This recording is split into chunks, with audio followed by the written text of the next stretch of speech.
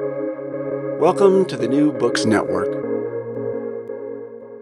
Welcome back to New Books in History. I'm your host, Sam Backer. I'm a PhD candidate in history at Johns Hopkins University in Baltimore, and I'm here today with David Monod, who published a wonderful new book, Vaudeville and the Making of Modern Entertainment, 1890 to 1925. So first off, congratulations, David. Thank you, Sam, and it's delightful to be here with you. So just to get started, I'm wondering if you could tell us a little bit about how you came to this project.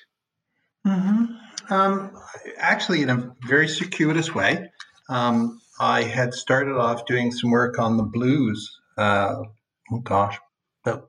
15 years ago, I suppose. And it was about the same time that others were beginning to question the traditional approach that had been taken to the origins of the blues, the country origins in particular.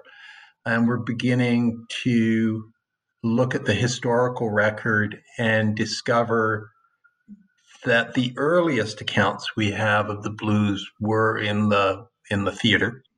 And that led me to start working on Black popular theater and its links to the blues. There has been some great work done on that since I started on that work, and I did a preliminary article and then realized that other people were doing much better work than I was. But I became interested in vaudeville generally from that work, and I started doing research on that probably about 12 years ago or 13 years ago. And wrote my first chapter, and you will understand this as somebody in the process of writing. The first chapter grew bigger and bigger and bigger, and turned into a first book on pre-vaudeville popular theater. And this one is very much a second book on vaudeville itself and modern entertainment. So it really grew out of some early interest I had in music and in popular music. Oh, that's absolutely fascinating, and I totally, especially in this period of time, all the entertainment forms are so linked, and the histories go back in some ways so quickly, almost that I totally understand the wanting to start maybe in 1890 and realizing that to do that you needed to start in 1800. Yeah. That's exactly the case. And I started reading back into concert saloons, which, as you know, have not been particularly well researched. And what interests me at reading the book, I'm very interested in the aesthetics of popular theater, how performers presented themselves, what the culture of the theater experience itself was. And I try to understand the concert saloon in the context of the broader popular theater and in the context of sentimentality in the 19th century as a critique and also in some ways a negation of the sentimental popular theater of that time. And so that kind of grew into my last book, which was The Soul of Pleasure, and deals with sentimentality, the popular theater, concert saloons, and the way in which entertainment was changing over the course of the 19th century. And it took me up very much to the 1890s. And then this book takes the next place. But there's not going to be a trilogy. So for those listeners who may not have really thought about vaudeville past kind of this, I've always felt that it holds kind of a funny place in our collective memory. It's the thing right before the beginning of the thing at a certain level. Yep. Like right before the Marx Brothers, right before the earliest films most people know is vaudeville and the kind of vaudeville aesthetics. I'm just wondering if you could tell us a little bit about what vaudeville was and how big and how new it was at the time. Yep, sure. It's a very old. Vaudeville is both a type of entertainment and a way of selling that entertainment. So why don't I separate those two a little bit? The type of entertainment itself is sometimes called or often called vaudeville, but it really should be called variety. And it's much older, dates back to the early 19th century in the United States. And it is a form of entertainment in which different actors perform short acts, which are isolated from each other. So there's no continuity, there's no storyline.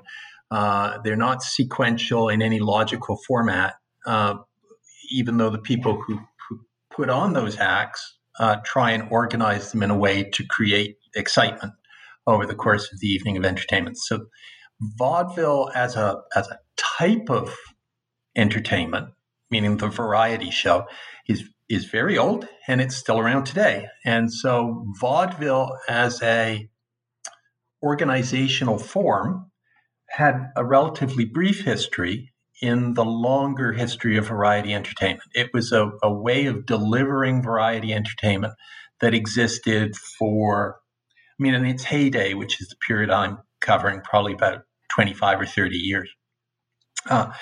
Vaudeville itself, as a form of delivering variety entertainment, was a network of theaters that existed across the United States and Canada. There were at its peak probably 1,500 to 2,000 vaudeville theaters. There were maybe 20 to 30,000 vaudeville performers who traveled from one theater to another at any one time. And about 5 million Americans attended weekly to see an evening of vaudeville entertainment. And so it was an organizational form that depended on the movement of the performer from theater to theater.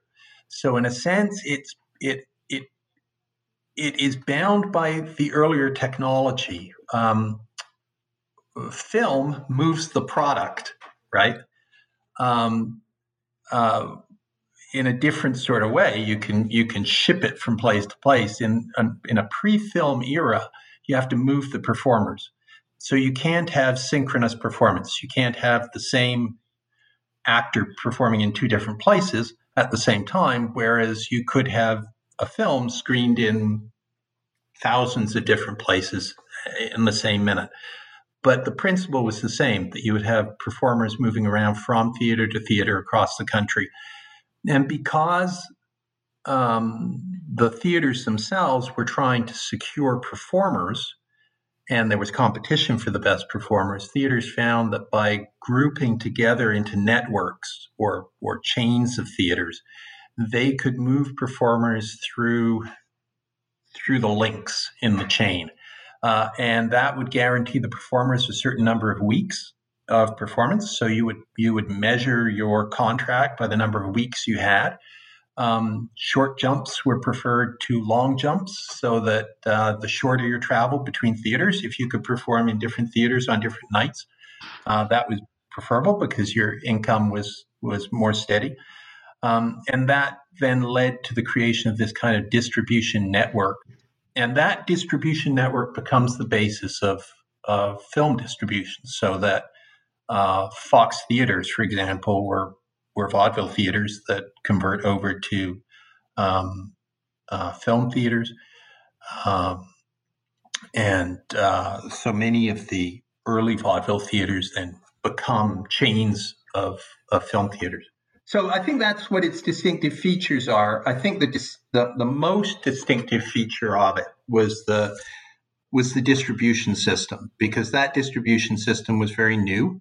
The idea of having regional and then national chains of theaters that would move performers through them meant that people in widely disparate parts of the United States could see the same things on different nights.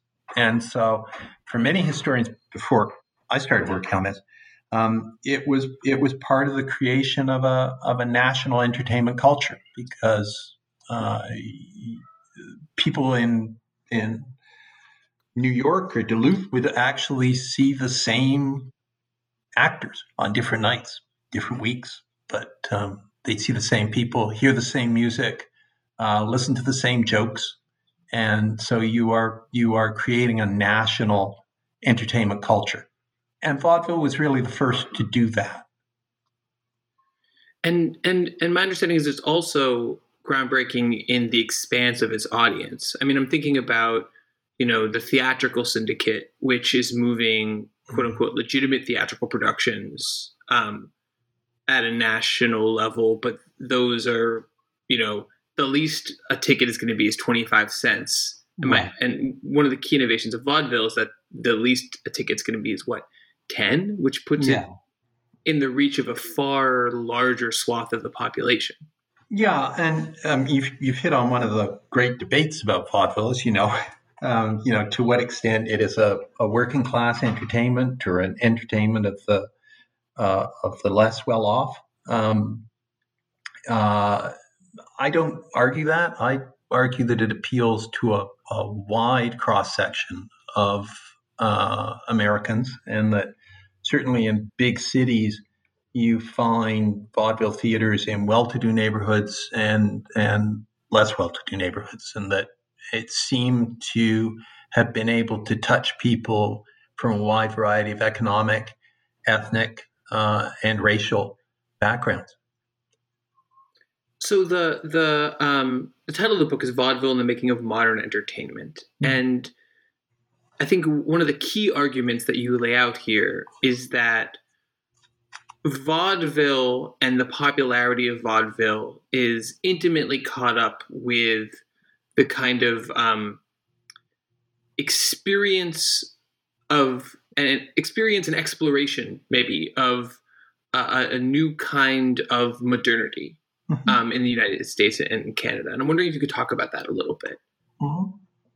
Yeah, I'm going to speak in duos today. So there's, again, kind of two aspects of this. The first aspect of why I argue that it is a modern entertainment hinges on this distribution system, but also, as you point out, the idea that it's cheap, but more than being inexpensive, that it is meant to be taken casually, so that you're not preparing yourself for an evening of the theater. People would go out to vaudeville and enter the show halfway through. They'd walk out when they came to a part they didn't like. They'd leave, they'd come back. It was a very casual entertainment experience.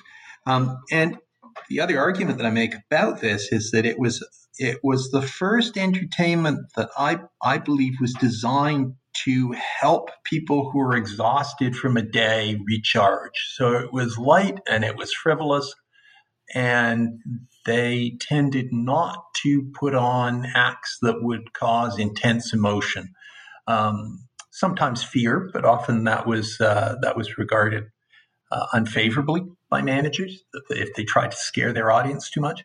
So the idea was to keep people happy, to keep people lighthearted, to keep people entertained, and to turn entertainment into a form of emotional rehabilitation after a tiring day at work or in the city. And so that's one aspect of modernity. And I think you still see that carrying through in the entertainment culture of movies and in the entertainment culture of television, which both have this kind of recharging aspect to it, that we're supposed to relax when we watch these things and kind of turn our minds off. So that's one aspect of it. The other one is the content, again. And the content itself is, as you say, I play with the notion of modernity, that what vaudeville, and of course it's a vast entertainment, right? There's thousands and thousands of acts. So this is a generalization, and I have no doubt that people will find lots of acts that don't fit these models. But the idea was to sell the new as better. Modern life is better than previous forms of life, so that characters who are old-fashioned, whether they're immigrants or the Rube character, the rural character, are projected in a comic negative light, and vaudeville celebrates the smart, fast-talking, cynical, well-dressed urbanite, and it develops its own way of speaking, which is called Broadway slang, and its own way of moving, its own way of presenting people, and its own attitudes to life, so that the great butt of vaudeville jokes, the mother-in-law, becomes a kind of symbol of everything that's old-fashioned. And vaudeville looks forward to people overcoming the conservatism of their mothers-in-laws. And so that's very much the other aspect of this, that it sells modernity both in the entertainment culture and in the entertainment content. And no, that's a really fascinating point, because nostalgia and sentimentality had been maybe not the dominant strand, but a major strand of American entertainment culture, certainly through the 19th century. And you're saying that vaudeville really pushes back against that in a distinctive and kind of almost like flag planting way. Mm-hmm. Yeah, I think that's true. I mean, as we know, a lot of the content is, by our measure, deeply sentimental, but it's a different type of sentimentality. If we think of 19th century sentimentality in terms of empathy, right? It's the Christian value of being able to feel yourself in the position of the suffering other. That's not the sentimentality that vaudeville presents. Vaudeville sentimentality is more of the 20th century cloying type, rather than that notion that it's a positive value to be able to experience the suffering of others because it makes you a better Christian. So this isn't the 19th century world. This is very much a 20th century form of the sentimental, and sentimentality has a fascinating history. I mean, we tend to think of it as one thing, but it's evolved a great deal since the 18th century. So, kind of picking up on the idea of a 20th century way of being, Mm-hmm. another thing that kind of comes out of that that you talk about is vaudeville's relationship to ideas of personality, and in particular the development of a specific type of stardom related to those ideas of personality. That even though it's happening just before film really lays the foundation and is one of the first places where you can see a certain type of stardom, a certain type of celebrity culture that becomes just incredibly influential in American life going forward. Mm-hmm. Yeah, and I think, as you say, vaudeville presages that, and it's a simpler, more personal form. It certainly doesn't have the same glitz that surrounds the studio system. But vaudeville entertainers advertise products. Their faces appear on cigarette cartons and cosmetics. They sell clothing. They will draw attention to the makers of the clothes they wear. They give interviews before shows talking about their clothes, talking about the cosmetics they use, talking about the exercise and fitness routines that they engage in, the food that they eat. And early on, until 1905, you could actually have advertising featured on the stage, so that you could have products, product advertising directly as part of your act. And the vaudeville managers get away, move stars away from that. But so there's brand identification. You see this also with sheet music, which is a huge industry. Increasingly in the 1890s, as vaudeville becomes bigger, the faces of the performers are now featured on the cover of the sheet music. So that too is a kind of branding and a marketing of the performer. So it does start this process of identifying stars with a rich lifestyle. And they also do an awful lot to promote themselves. And in the book, I'm skeptical about the truth of these things, but the performers always present themselves as having a rags to riches lifestyle, that they started out just as humble folk who are now earning fabulous salaries and are nationally or internationally famous. So that too is part of the modernizing, democratizing influence of vaudeville, this notion that anybody could make it, that you too, if you have talent or you have personality or if you have chutzpah, you can be a star and you can make a fortune. And that's part of the culture of the theater itself. And they do become role models for behavior in a way that, the actors of the sentimental theater don't. I don't think people looked at Edwin Booth and thought, I want to act like Booth.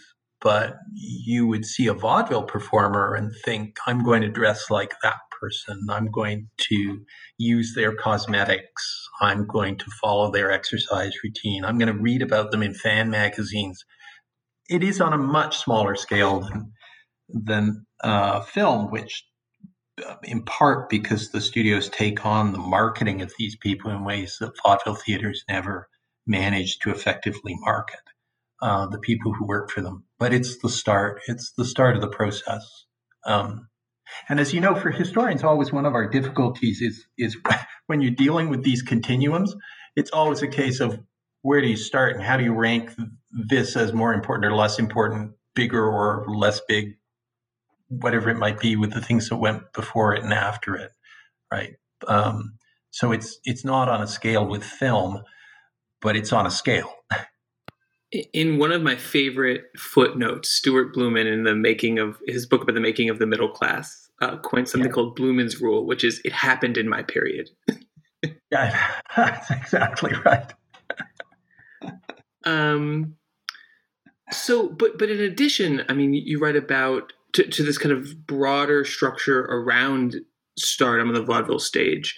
You also write really compellingly about the ways in which, in some ways, the performance dynamics and the underlying aesthetics that occurred very much on the vaudeville stage also kind of complemented that emergence of celebrity and stardom. This idea that, unlike, let's say, Edwin Booth, for instance, the great late 19th century actor who is himself a public personality but is not playing Edwin Booth exactly on stage, that the vaudeville stars are presenting themselves doing things on stage. That you write that it's both entirely authentic and entirely artificial, in that what they're doing is artificial, but they are being authentically themselves doing these artificial things.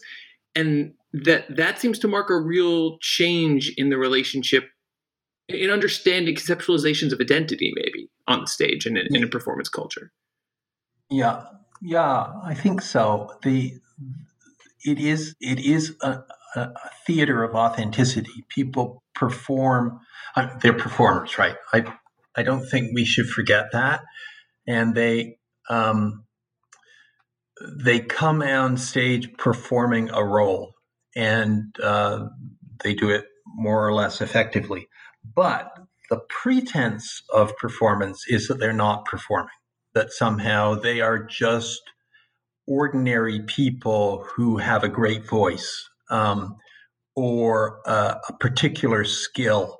And they draw attention to themselves as people rather than to the work that they're performing, so that while it's true that the song may become a hit and people will take up performing it, part of the goal is to have that song identified with a particular performer or a particular style of performance, to draw attention to the person. And I trace, and I know I'm wandering into ground that's probably beyond me here, but I trace a kind of change in the nature of popular song to an increasing attention to making them personal. That 19th century sentimental song is often telling stories, whereas 20th century popular song is about what happened to you, your experience of love, your hardships, your heartbreak. And it's about the singer and the identification of singer and song. And that is part of a vaudeville characteristic of drawing attention to the individual who is on stage playing themselves. So it is totally artificial, right? You're coming out on stage, you're being announced on a board that you're coming out at 10 after 8. You're on stage for 15 minutes and then you leave and somebody else comes out after you. So it's a very artificial environment. It's hard when watching that not to be aware of the theater itself, particularly in a place where the house lights are kept dim but not off, where people are getting up and moving around during the show or talking during the show. So you're always aware, you would be if you're in a vaudeville theater, of the environment, the theatrical environment. But the trick for the performer is to create that bond between themselves and the audience, where the audience member sees their personality as the thing that is attracting attention, rather than necessarily the content of what they're doing. And that is, to my mind, new, and it's very much there in film with the big stars and how they develop it.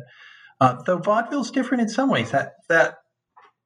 That direct appeal to the audience, the habit of talking to the audience, which is also part of naturalizing the vaudeville environment, of course, doesn't work in film. I mean, the Marx Brothers try it, or sometimes there's an aside where the actor will address the audience in a movie, but it's not terribly common, whereas it was very common in the vaudeville theater as part of creating this natural environment in which you felt you were just looking at ordinary people being themselves. I think you see it very clearly in Magic.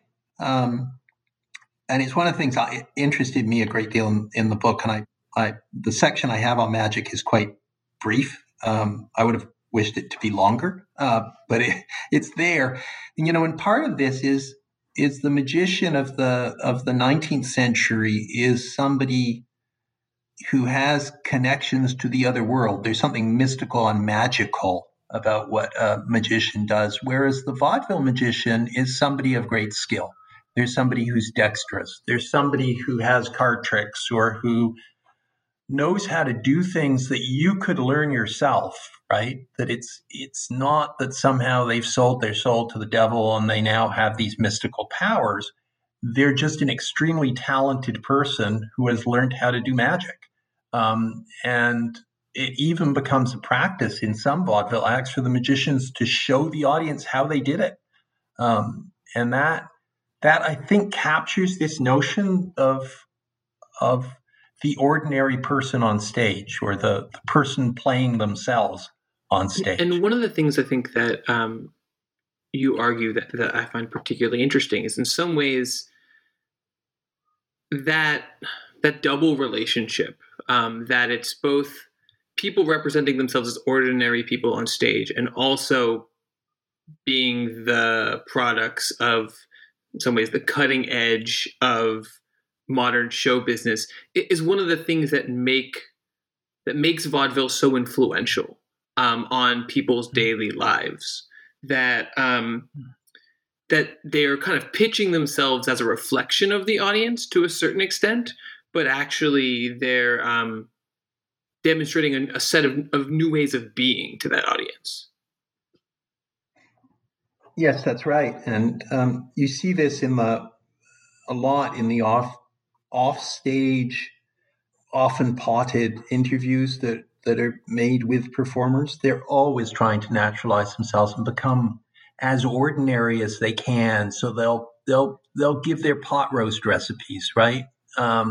They'll talk about what they like to do on a rainy Sunday, their favorite books to read.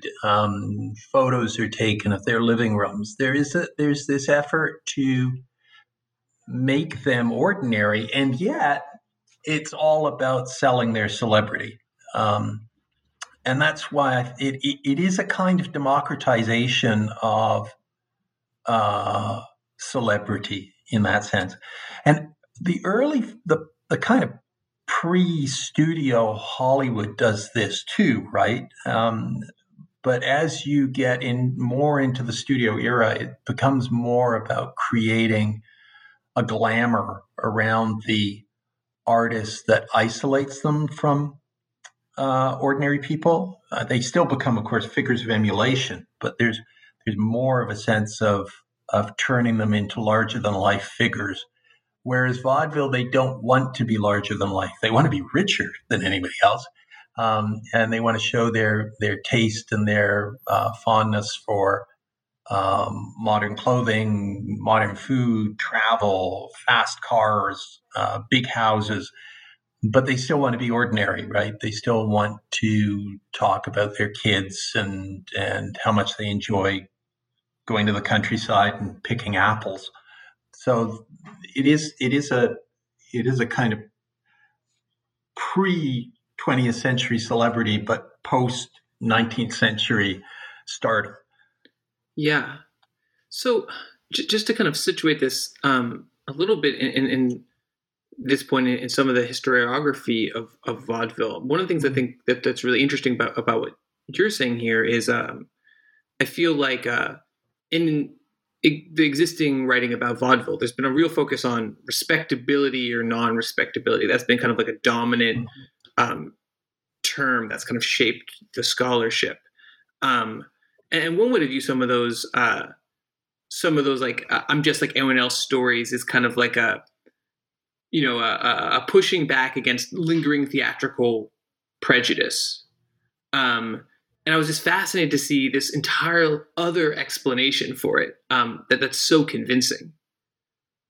Mm-hmm.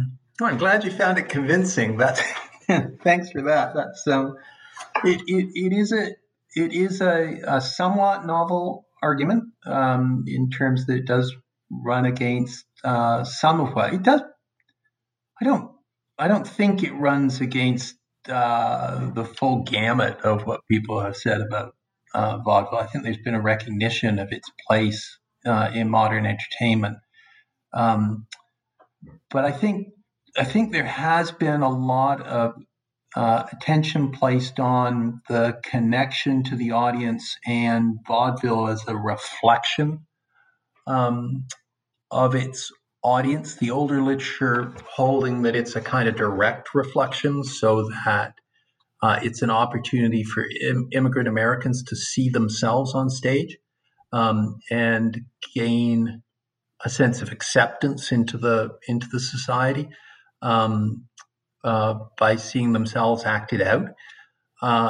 And in the newer literature, it's almost becomes a safe space for dissent. The theater as a form of protest, where people could explore their class or their gender ambiguities and challenge the existing order. So both of those interpretations are certainly valid. They just look at different aspects of it. The ones I do, and I think probably the young historian of the future, perhaps yourself, Sam, will find a way of bringing all this together and giving us a kind of synoptic overview of the whole thing, so that we can put these various aspects together.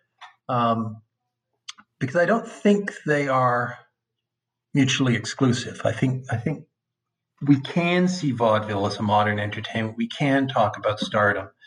But we can also talk about the other aspects of what vaudeville a chieftain did.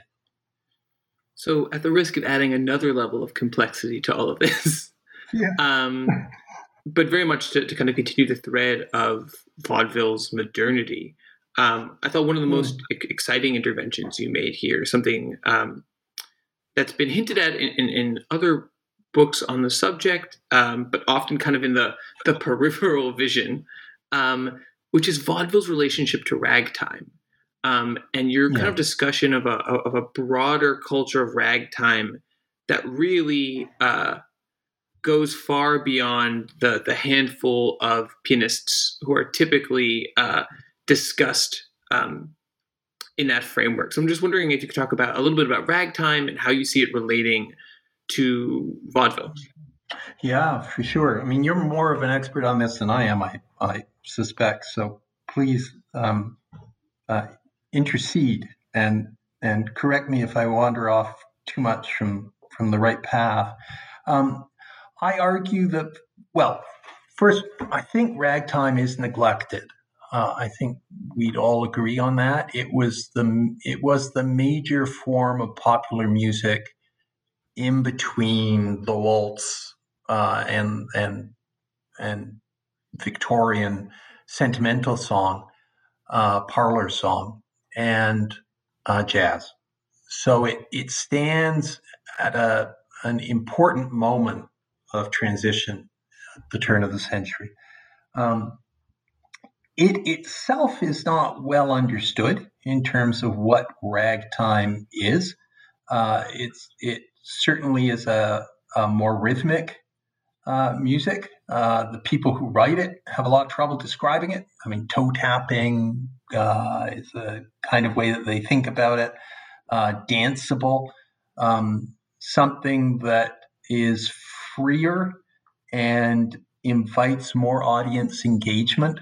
Those are all the types of terms that are used, but with a minimum of improvisation, and something that may have been, or probably was, African American in origin, but very clearly becomes dominated by white musicians and composers, and becomes very much a kind of appropriated musical form, and one that is developed by white Americans as opposed to African Americans. And here it stands in contrast to jazz. So it's central not just because of chronological proximity, but because ragtime, I argue, becomes popular and becomes America's national music because of vaudeville, because of its inherent characteristics of being a kind of easy listening music, one that brings about audience engagement, one that allows for body movement on stage because of its dancing characteristics, one that puts the performer to the forefront. All of those things lend themselves naturally to vaudeville, and it's the reason that ragtime becomes the sound of vaudeville. And because it's the sound of vaudeville, I argue the sound of America during this period. And you've done work on Irving Berlin and other great composers who perfect the form. So it is a lively and mobilizing, in terms of cultural terms, form of musical expression, and it dies as vaudeville dies. So the chronology of the two are closely linked, and I think it has suffered the same neglect that vaudeville has suffered itself. That people have tended to just see ragtime as the in-between music, in between America's great contribution to 20th century popular music in jazz, and kind of a precursor of jazz without much credibility in and of itself. And you're also right that the tradition in ragtime is to link its origins not to the theater, but to the piano, and to individual composers of piano music, whereas I locate it very clearly in the theater and as vocal music. And finally, we tend to think of vaudeville in terms of the comics, but it's the singers who overwhelmingly dominate the form. Most of the, or a very high percentage of the acts in vaudeville are singing acts or singing and dancing acts. So that really is vaudeville's most characteristic type of music. And I think the reason for its popularity, because it's the only place that you can go to hear live music sung. So if you want to hear in the pre-record days, if you want to hear a song, you go to vaudeville. So one of the complexities, I think, of ragtime and its relationship to vaudeville is that, like you said, it's a African-American derived set of musical practices that continue to be understood as Black music, but that quickly expands far beyond that community and is popularized and commercialized, and much of the profits go outside of that community. And so I'm wondering if you could talk a little bit more about the connection between, I guess, ragtime's use of like racial modernity and vaudeville's modernity. That some of the appeal of ragtime seems to be that it's understood as Black music, and that it allows vaudeville performers and maybe vaudeville audiences to engage in a different kind of experience. Yeah, this is probably the most complex area, and I have to admit, I don't know if I got it right. The issue of its associations with Blackness are clear, though they probably become less clear over time as ragtime comes to increasingly be associated with white performers. But certainly in the earliest period and in its earliest manifestations, there is often the employment of African American dialect or stage dialect. Nobody speaks that way, but what is associated on the stage with African American speech. There is some use of blackface, though not ubiquitous, in ragtime performance. So there is an association with Blackness, and what I struggle with, and I don't know if one should admit to these things in these podcasts, but I still struggle with it, right? I don't think I've got the final word on this. I'm reaching towards something, and I don't know if I've fully landed it. But the issue for me is that combination of naturalization of performance, so the identification with the performer, and the use of racial masking. And how do those two coincide and work together? How can you be at once performing yourself and adopting a racial stereotype? And we see this, and we see it in jazz as well. The use of a racialized symbolism or racialized code among white performers, which associates them with African Americans without them wearing blackface. And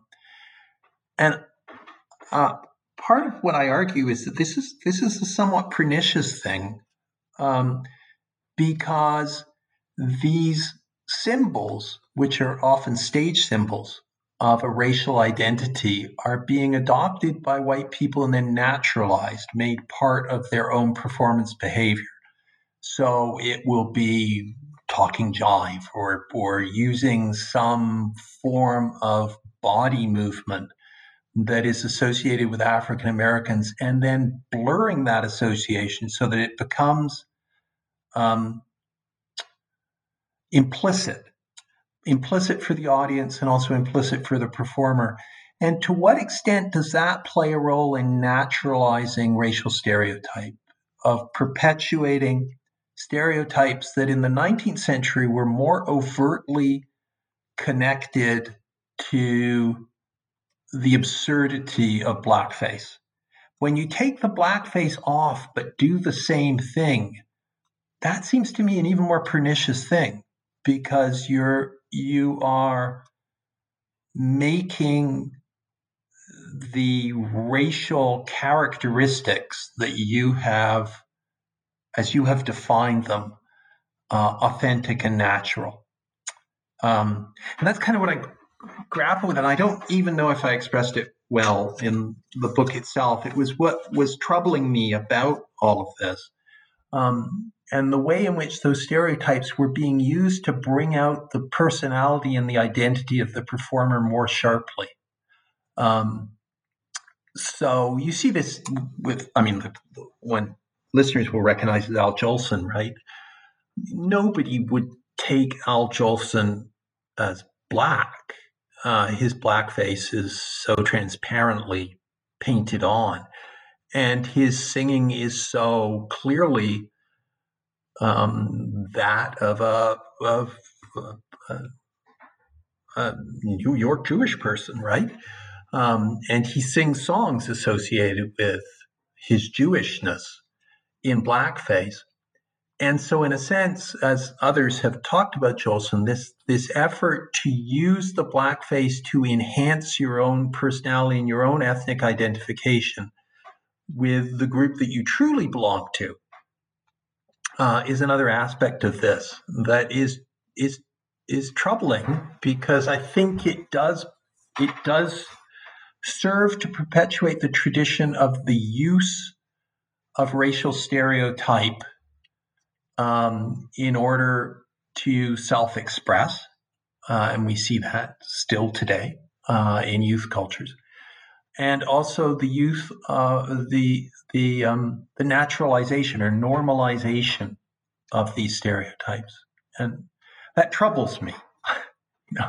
As a person of, I hope, good faith, and I grapple with it in the text. Is that am I getting that across as clearly as I hope I am? Yeah, no, that was great. No, and really fascinating. Yeah, it is. It's an interesting reflection to have, and you think about it with the songwriters and the ethnic songwriters and their manipulation of Black or Italian stereotypical forms in order to more effectively present values or ideas that come from themselves. So you're not playing at being Jewish anymore. Now you are using Blackness to enhance Jewishness, or you're using a German identity to better enhance something American, right? And it's that layering that's so complicated that unpacking it is hard. So clearly, vaudeville is not still around. Right. Variety is, and arguably TikTok is vaudeville. But that's a different story. Yep. For another day, I think. Vaudeville ends by the mid 1920s, and as you kind of described, its heyday is actually for a form that is so large and so influential. Its heyday is really remarkably short, and you kind of close the book by pointing to the kind of industry forces and cultural forces that result in vaudeville's terminal and sudden decline. I was wondering if you could just tell us a little bit about that. Yep, sure. I mean, It's not absolutely true, of course, because vaudeville continues into the 1940s, and there are still vaudeville performers who are performing in theaters. Um, but vaudeville, in the classic sense of an evening of entertainment that is devoted to live acts that are presented sequentially in chains of theaters using a particular form of distribution, that disappears by the mid 1920s. And what you increasingly have are individual performers who are alternated with films, and they are in the silent film era largely used to break up the monotony, I would take it, of silent film. That you, even though I don't find silent films monotonous, I love silent films, but you know what I mean. You have speaking, you have singing, you have some comedy in between the films. Um, and so that does survive, but that's what really supplants classic vaudeville by the mid 1920s. The reasons for its collapse are complicated. I think for any industry that is at the top of its game, remaining there is going to be hard, particularly as competition increases. And what you see over the course of the early 1920s is increasing competition, not only from cinema, but from nightclubs, dancing, uh, speakeasies in the era of Prohibition, the review, the growth of the musical theater and the traveling musical theater, and all this cuts into vaudeville's market. And vaudeville had always operated on relatively slender margins, so the profits had been made out of volume. And as the volume of customers decrease, the owners of vaudeville theaters attempt to counter that by reducing the number of theaters and making them larger and larger, so that these huge, what will become the movie palaces of the 1930s, start out as vaudeville theaters. And they're extremely large, extremely opulent theaters that are replacing the neighborhood theater with centralized ones. They make that investment in the era around World War One, in the years after World War One, and it proves a very bad time to make investments because there's a market contraction and a depression in the early 1920s, which moves a lot of the vaudeville companies that are trying to make this transition into insolvency. So some of it is that. Some of it comes from the business climate of the time, the increasing competition for entertainment. And the other part, I think, comes from the conservatism of vaudeville itself. Its reliance on a stable of stars who become increasingly entrenched, and the industry finds it very hard to draw new talent. New talent is going off into nightclubs, new talent is going off into the movies, and isn't really as interested in a career where every night they're performing in a different city, or maybe 3 nights in one place and then they have to take the train to the next place. That is much less appealing than performing in a nightclub or a cabaret where you can stay put, or going to Hollywood and performing in a movie. So that they find it difficult to draw talent. As the market contracts, they find it more difficult to pay the kind of competitive salaries for big name talent that would draw people, and they become increasingly reliant on older stars who have a cachet, of course, with long-term vaudeville theater goers, but who maybe appeal less to the younger audiences that are emerging in the post-war years. So it starts looking old, and it starts looking stale, and that's a bad place to be if you want to be a cutting-edge entertainment. So there are both internal reasons in terms of the types of stuff that vaudeville is featuring, and also economic and business reasons why it doesn't survive. But as I point out, there's a lot of the literature seems to think that this is just an inevitable thing. and that vaudeville is just going to decline as movies take over because movies are so much less expensive. It's a cheaper product to put on, and more pervasive than a vaudeville theaters could ever be. But it's not. Vaudeville bounces around, and 1919 is probably vaudeville's most profitable year, and that's a year when the film industry is growing massively. So it's not necessarily the case that film alone kills vaudeville. There are a bunch of factors that contribute to its demise. Well, I mean, I think, like I said, I think this is a really fantastic book that does so much to kind of take this form and really place it in the center of a lot of the complex dynamics of America in the progressive era at the turn of the century. And I really want to thank you for your time.